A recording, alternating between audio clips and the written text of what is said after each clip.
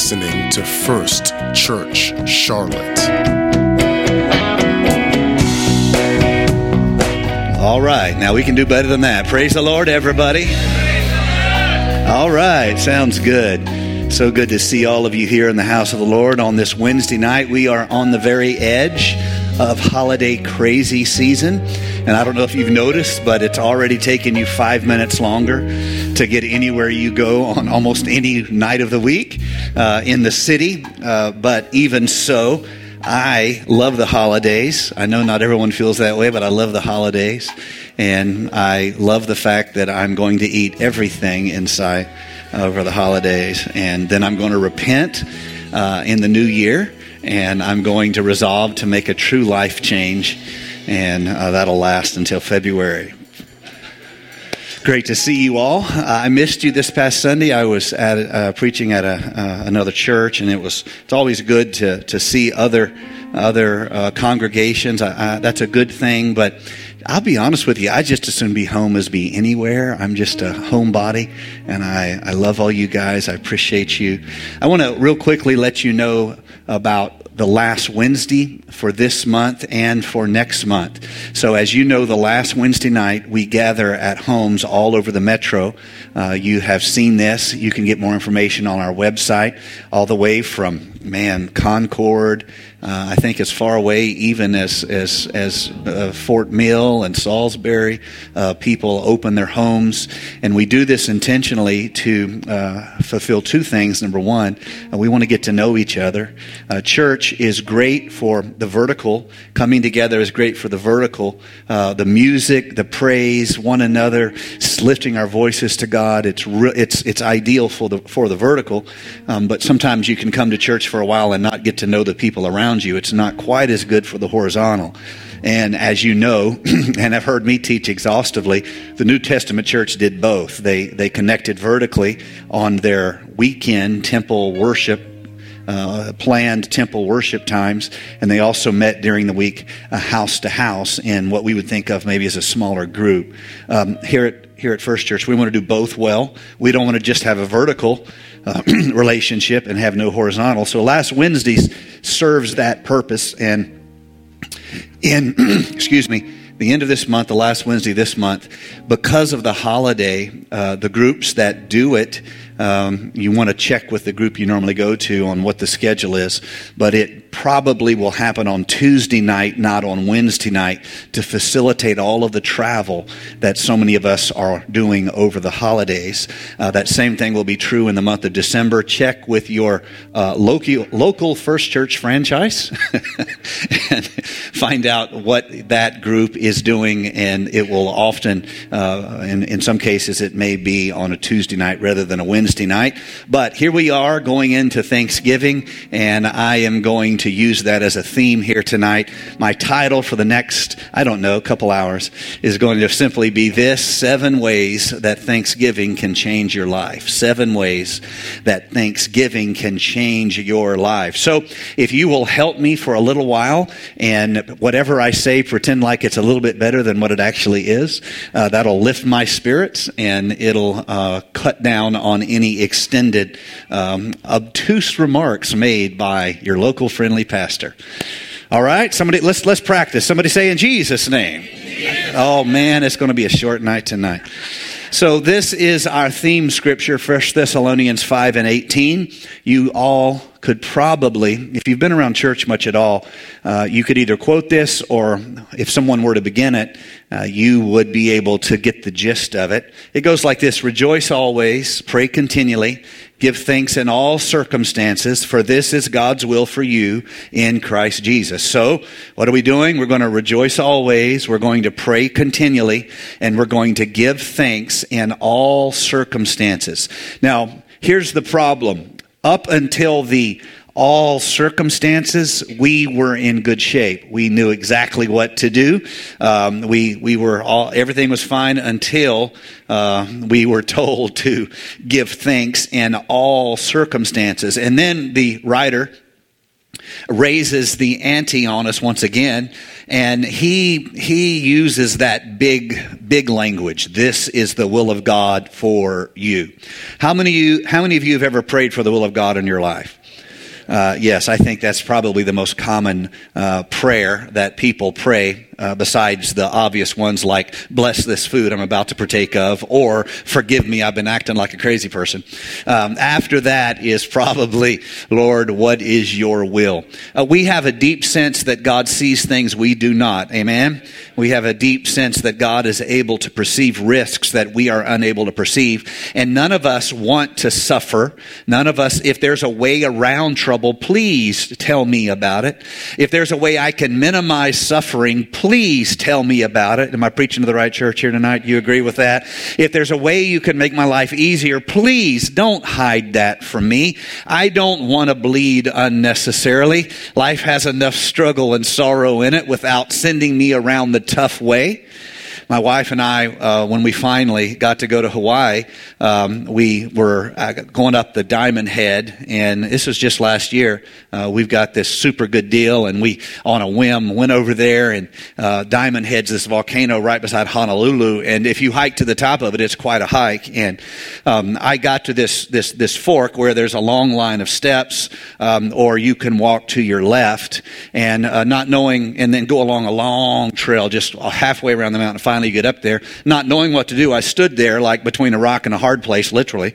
And it's like, do I go this way? Do I go this way? And as Murphy would predict, I go the long way, and I'm like walking and walking and walking. I finally get up there, and I look down, and I see a flight of stairs, and right down there is where I had been standing. And I got so mad at the people. I didn't say anything at that moment. I was like, why wouldn't you tell me that I could just go up that flight of stairs and be there? Why did I have to go this long, convoluted way? It was so long, my wife gave up, backslid, quit, sat down, and said, tell me what it looks like when you get to the top. But anyway, so when I came back down, there were this group of people, tourists, somewhere from one of the Asian countries, a big group of tourists standing there, and they were like, which way do we go? Which way do we go? What do you want to do? Well, I think we ought to go this way. I said, stop! Hark, hear, for thus saith the word of the Lord. You can go that way if you want to, but if you'd like to just go up those stairs, you're going to come out right there no matter what you do. Have you ever felt like you wish that you could do that with your life? Just show me the stairs. I don't need to walk like 17 miles and then fight the Hittites and the Amorites and the kill you quickly-ites. I don't want to fight all them suckers. I just want to go right up those stairs. I want the shortcut. And so we pray for the will of the Lord. And then the Apostle Paul, he hits us with this. Look, this is the will of God for you. First of all, you need to have a function in your spiritual walk of rejoicing. This is like, let's just go to brass tacks here. You need to have a function where you cultivate a culture. If you'd like to write that down, that's some deep understanding right there.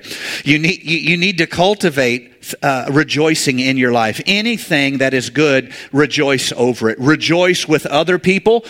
Ask them to rejoice with you. This is the gift of a church body, people that you know and they know you. I rejoice with you. You rejoice with me. You need to have this deep-seated spiritual function in your life of rejoicing.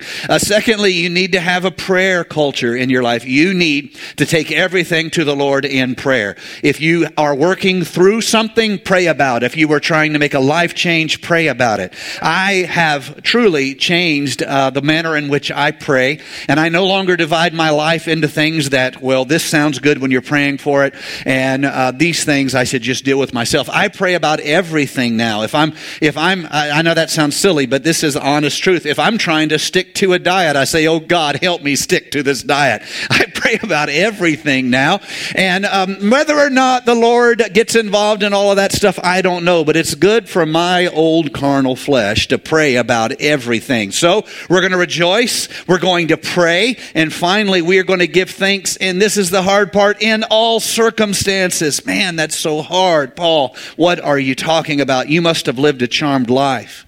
Paul, you must have lived a life without understanding what real pain feels like.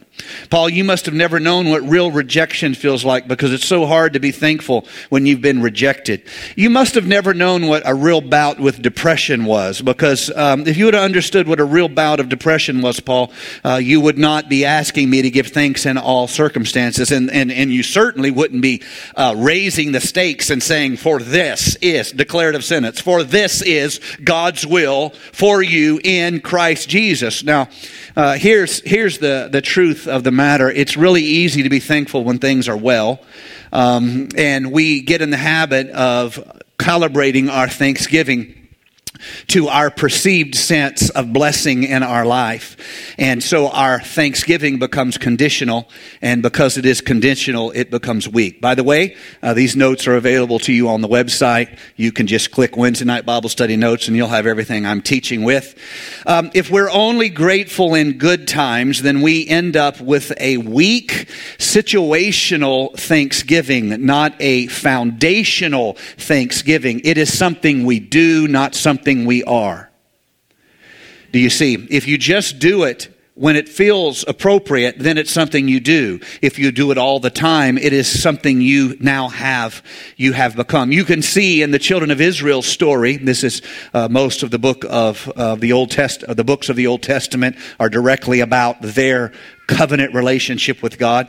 You will see many times where they have a conditional gratitude. When things are well, they shout. Miriam picks up a tambourine. They lead the house in worship. But when trouble comes, what do? They murmur. Now, this is very human. This is the same temptation that we all of us have. It is hard to be thankful for the thing that is driving you nuts. So let's do a quick self-check here. How many of you currently have something in your life that's driving you crazy? Just confess here in front of all of us and raise your hand. Anita, you raised your hand too fast. You nearly knocked Deanne out. Raising your hand. She's like, my God, me. And Dion's like, oh, well, Lord Jesus Christ. Something that's driving you nuts. Okay. So I have full confession to you. I try to practice what I preach. It's good practice for preachers, if you'd like to write that down. Did Brother Lance leave, or is he back down there? He's sleeping in church. Yeah. That's what evangelists do. If they're not the one preaching, it's not anointed. That's what evangelists do. So anyway, you like to write that. It's good to practice what you preach as a general rule. Okay, thank you. So I was praying today, and I literally was thinking of what is the worst thing in my life. What is the worst thing in my life? I didn't have to think very hard. Immediately, circumstances started leaping to the feet, saying, "Pick me, pick me, pick me!" And I had this abundance of riches in front of me of things that's driving me nuts. And that might be more true to my personality than anybody else. But see, I've offended the visiting preachers, and that's all it took to run them off. Anyway. So I tried. This is me being as transparent as I can be. I tried to say thank you, God, for that. The thing that I tried, and I'll be honest with you. I stuttered and I stopped in the middle of it. I couldn't say it.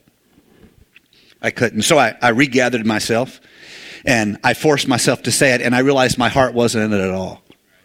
I was just not thankful at all for it. In fact, I thought it should be thankful that I hadn't exploded yet.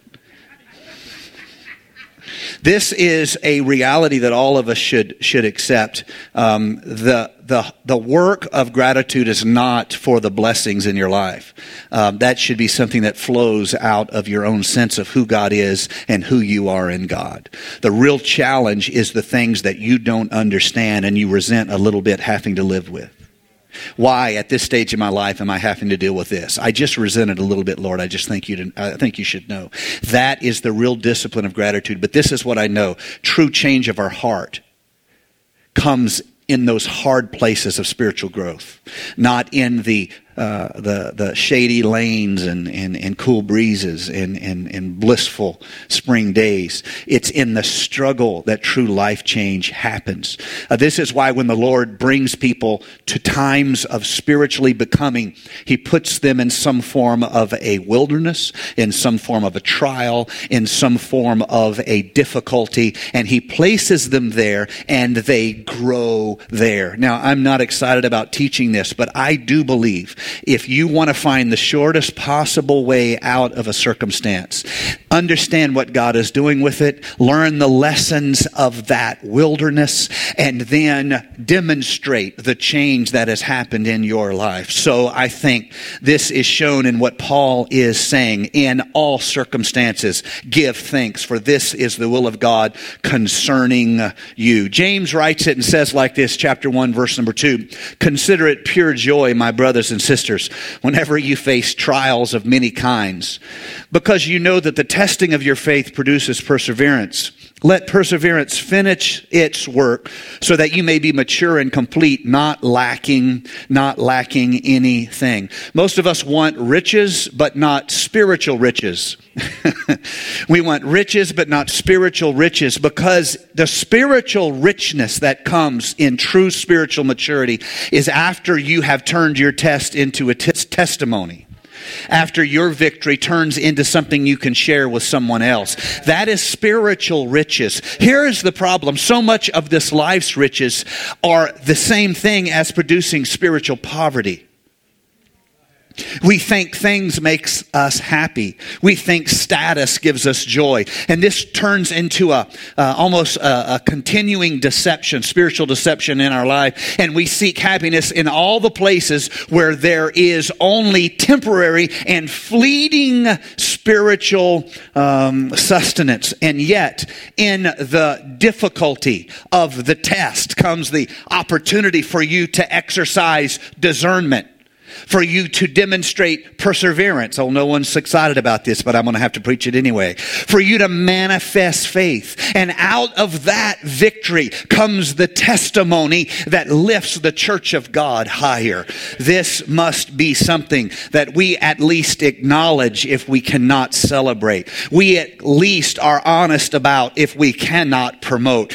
God has a desire for you to love Him, serve Him, not for what He has given you, but for who He is. In fact, when we are made complete in Him, the Bible says, we become like Him. We become the eternal being like Him in glory. We see Him face to face.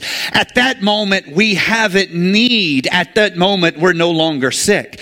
The point of what we are going through in this life is to produce a spiritual bride that spends eternity in fellowship and spiritual oneness with Him.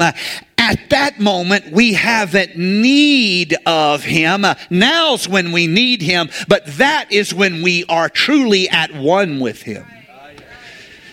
I want you to try to see how the difficulties in your life ultimately are simply a path of spiritual becoming, that we might in some way know Him, be able to stand with Him, to be changed by Him. Count it pure joy, James said. The trial that comes, it produces perseverance. The greatest richness you can have is making it all the way, and perseverance is how you are going to make it all the way. Let me say that again. The greatest blessing, the greatest riches you can ever have is making it all the way, and perseverance is how you're going to make it all the way. So thank God for perseverance in your life. I am holding on. I'm believing. I'm pressing forward. I am walking another day. And so God desires that we desire Him, the giver, not simply the gifts that are given. Now, God has given us tremendous gifts. Can I have an amen? We are blessed of God abundantly. God manifests Himself through great good things. So this is Psalms 107 verse 15. Here's the good news. God manifests Himself through His goodness to us. And this is why we offer Him thanks. As the psalmist says, quote, let them thank the Lord for His steadfast love, for His wondrous works to the children of men. So again, let them thank the Lord for His steadfast love, that's a gift, and for His wondrous works, more gifts to the children of men. God is not aloof from us. God is not distant from us. God is not fickle in his love towards us. He is ever present, even in your troubles. Can I have a big amen on that? And he offers to you the gift of his presence, even in our suffering, even in persecution, even in sickness, even in financial burden, even in relationship turmoil, in whatever hardships of your life. God is with you. He is relationally present with you. And so James will write, chapter 1, verse 7, every good gift and every perfect gift is from above and comes down from the Father of lights, with whom there is no variation or shadow due to change. That's the ESV version I'm reading to you tonight. This is true, that the gifts of God are overwhelming. They are beyond our understanding. God has been good to you. If you woke up without pain in your body, you are blessed. There's lots of people who woke up in pain. If you are able to pay your light bill this month, not only are you blessed, but you are blessed enough to have a light bill. There's a lot of people in the world who can't even get electricity, and you have a light bill. Thank God. What am I talking about? Every good gift and every perfect gift is from God. But we cannot simply serve him for the gifts. We have to love him as the giver. The Lord has shown you the extravagance of his love. In her book, Pilgrim at Tinker Creek, the author, Annie Dillard, records God's extravagant love in this way. And this is beautiful language. I don't know if it will convey in a spoken way as well as it does when you read it on the page. But let's give it a shot. If the landscape reveals one certainty, it is that the extravagant gesture is the very stuff of creation. After the one extravagant gesture of creation in the first place, the universe has continued to deal exclusively in extravagances, flinging intricacies and colossi down eons of emptiness, heaping profusions on profligacies with ever fresh vigor, which is a very beautiful way of saying this. Every star in the heavens declares how much God loves you. The distance of an unimaginable universe explains to you just how extravagant is God's love for you. The leaves that are changing. This is just a world that God could speak into being, saying, let there be. And this astonishing world that we have been given has been manifest to us. God is extravagant in his demonstration of just how much he loves you. He is extravagant, but let's not simply love him for the gifts. Let's love the heart of the one who wants to give us gifts. This is what true Christianity, in my opinion, really is. It's transcending the deal. The quid pro quo, there's a term that's all over the news nowadays. Transcending the quid pro quo. If you do something for me, I'll do something for you. Transcending the one hand washes the other, as they say in the East. Or if you scratch my back, I'll scratch your back. Transcend all of that and say this, God, I want to perceive your heart. And I want to have a spiritual unity with you that I might live with a sense of your presence. It's not going to be an accident if you are able to live your life with a sense of the presence of God. Parents, if you're going to raise your children with a sense of the presence of God, that's not going to happen by accident. If you want your homes to feel like they are places of the presence of God, it's not going to happen just by accident. You're going to have to curate your lives. You know what curation is? That is where you say this and not that. This and not that. Less of this, more of that. It is the act of curation. I believe the path of the spiritual pilgrim is a daily spiritual curation where you say, look, all this is lawful for me, but it's not all expedient for me. It is not all leading me closer to the person I want to be, who can stand in the presence of God and perceive the love of God. But let me tell you the benefits of living that way. First of all, you are able to be at one with your Creator. That means means, you know what true meaning feels like. You live with a sense of meaning. You literally have a sense of divine relationship. You discover a relational God. You no longer look heavenward with fear, thinking, "Oh, I'm wondering if I'm good enough today. Are you going to smash me today? Are you going to? Well, what's next?" There's this sense of terror and fear is cast out by what? By perfect love. There's nothing that can come on me that you have not already seen, that it can be turned into glory for your kingdom. There is presence in your life. Oh, church, I want to live this way. Don't you want to live this way? I want to say this is the path. This is the way. More of you, less of me. I must decrease. You must increase. This is what the world needs. This is what this city needs. It's people who are willing to live with this kind of a passion manifest in their life.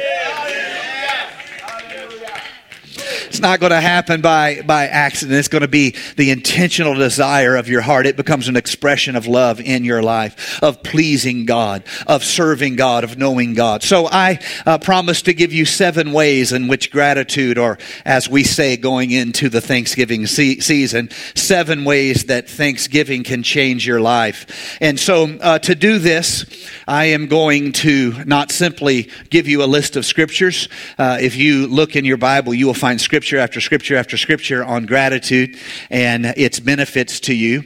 You're used to hearing preachers do that. You're used to hearing teachers and preachers give you a scripture and say, this is what you ought to do. And you sometimes, are able to successfully implement that in your life. And sometimes you forgot it by the time you get done eating at the restaurant after you left to the church. Totally okay. I do the same thing.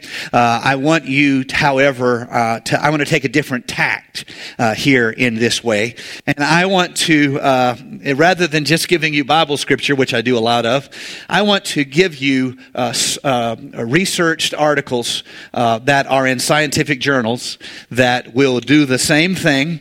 And so if we have anyone here tonight who maybe your faith is not as strong and you are maybe wondering, how you should order your steps and whatever, I want you to know you have a perfectly valid scientific set of ways in which Thanksgiving will change your life here. This list was actually put together by Psychology Magazine.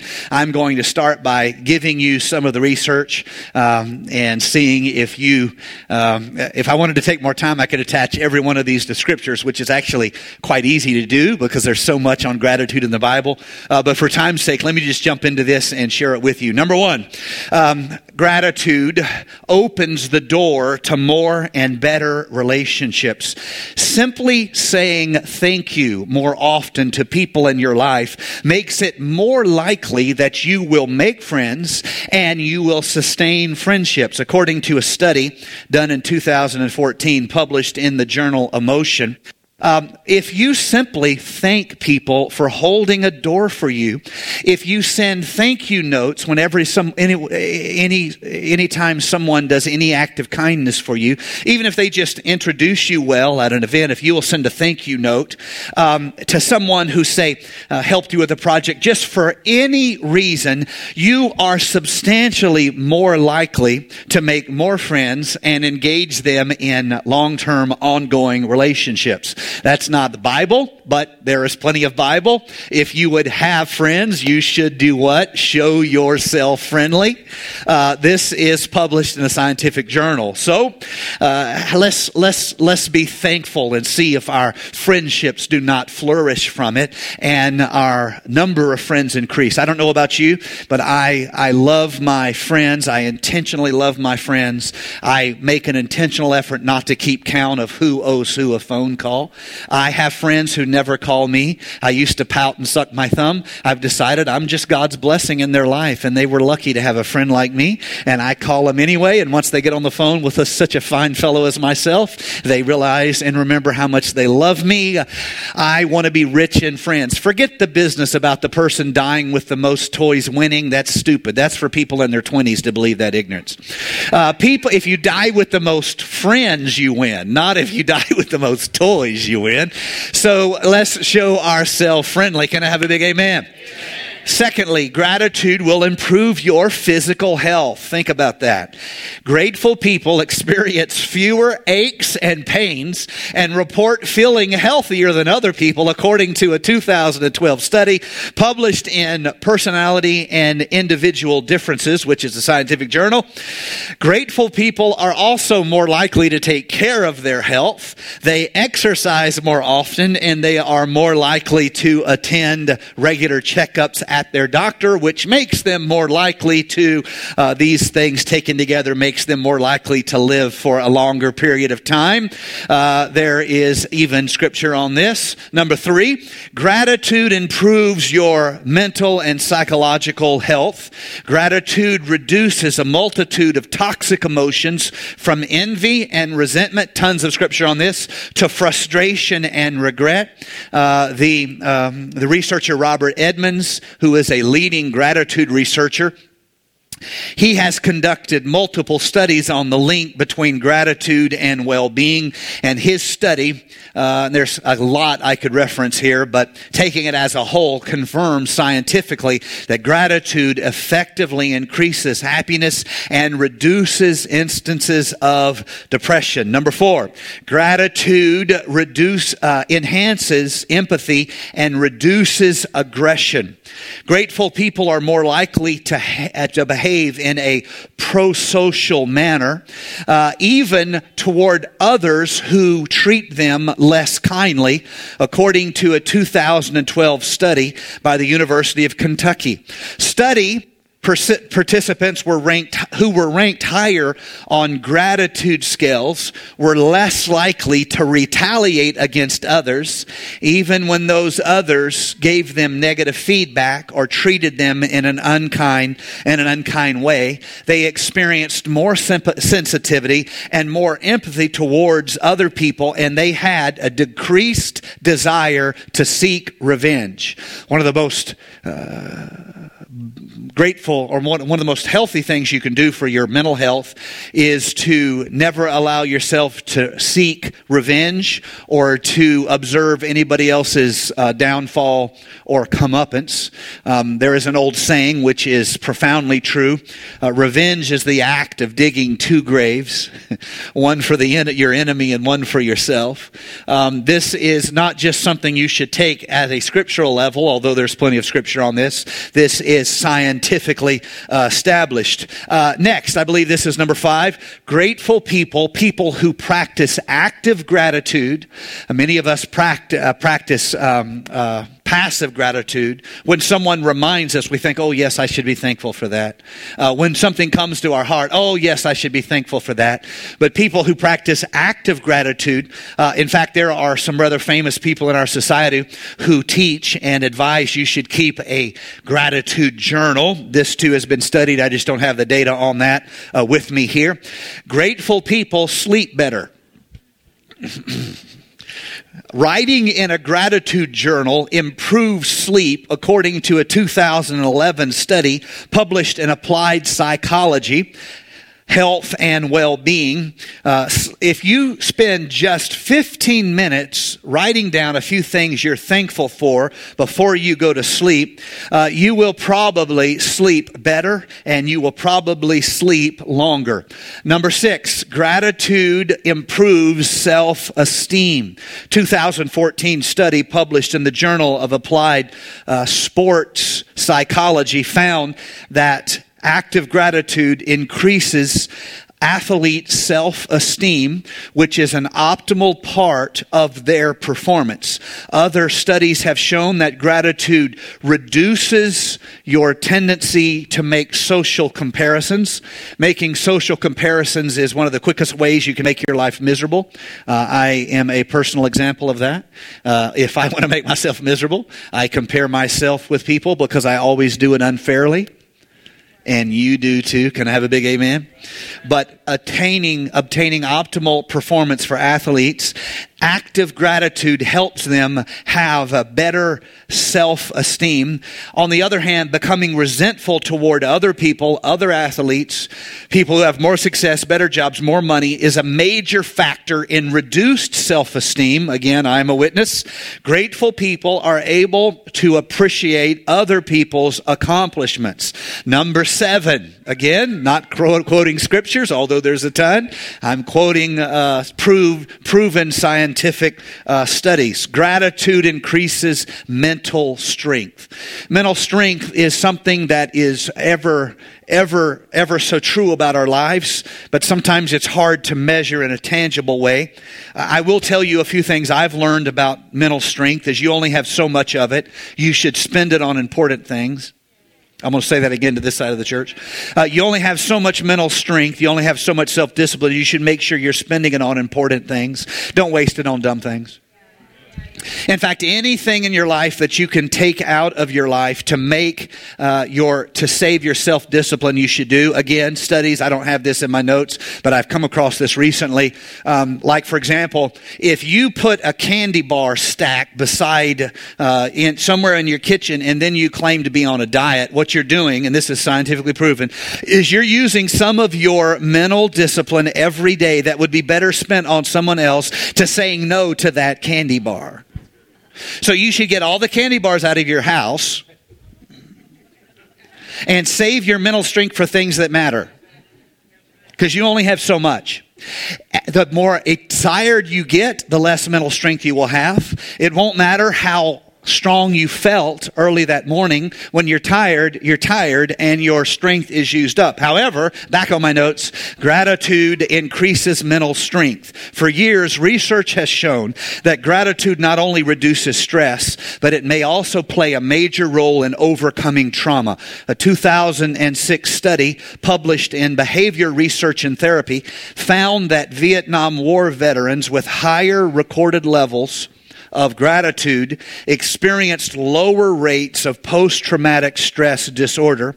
In a 2003 study published in the Journal of Personality and Social Psychology, it was found that gratitude was a major contributor to resilience following the terrorist attacks on September 11th.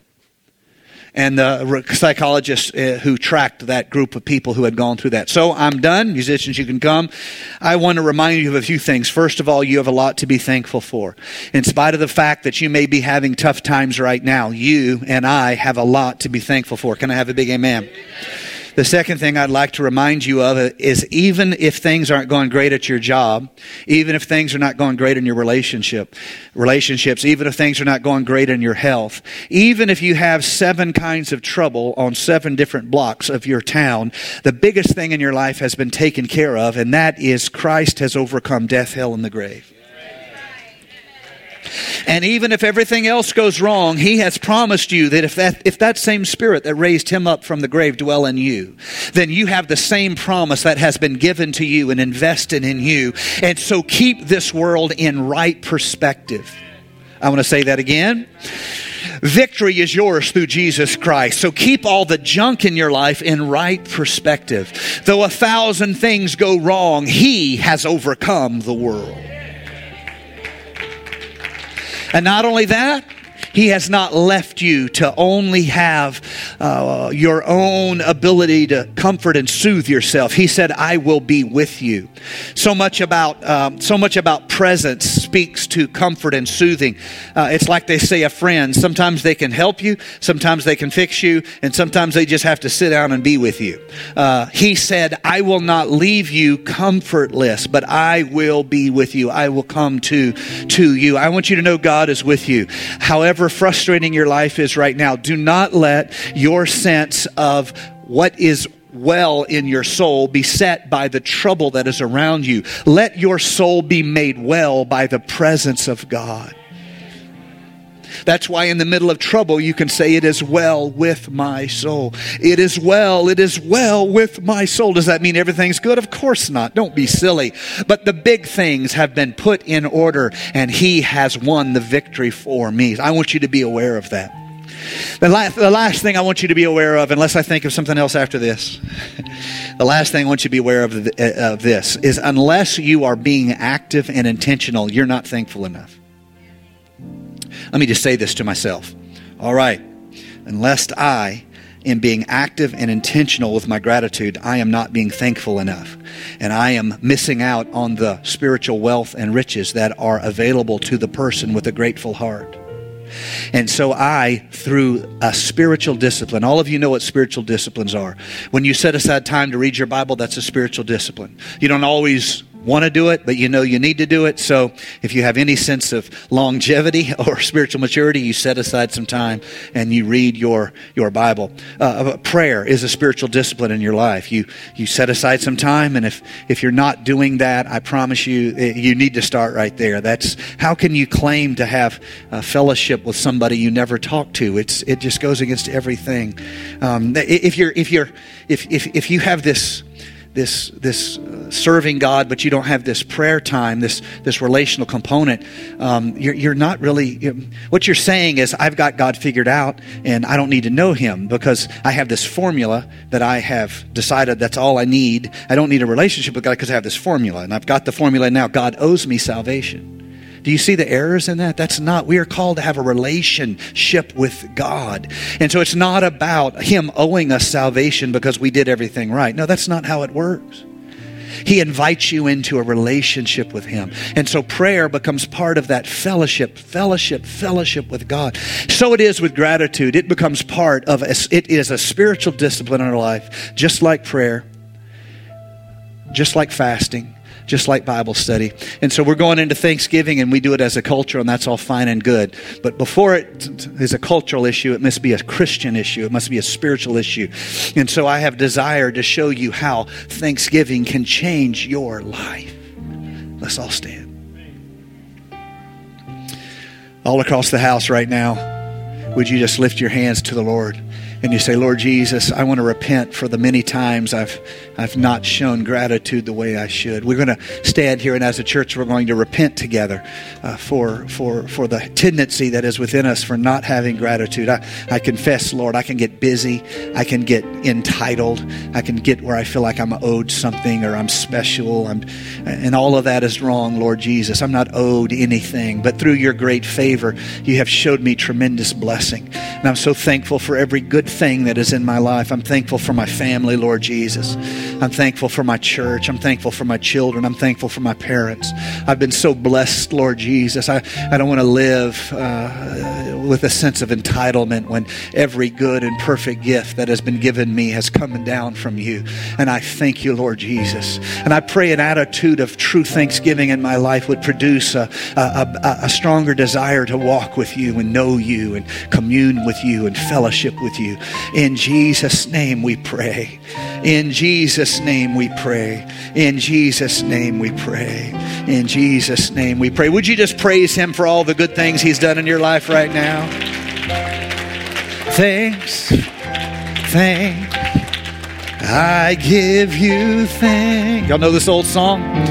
For all you done. I am so blessed. Anyone feel that way? My soul has found rest. Oh Lord, I give you. Man, you guys sound good singing. One more time, lift your voice. Thank you for listening to First Church Charlotte. If this podcast has blessed you, please rate it with 4 stars. By doing so, you will help others find it and also bless them. If you're in the Charlotte, North Carolina area, come worship with us at 4929 North Sharon Amity Road. For information about service times and church ministries, visit us online at firstchurchclt.com. If you would like to help support our efforts, text GIVE to 704-445-5353. We pray God's richest blessings to you. Come, worship with us.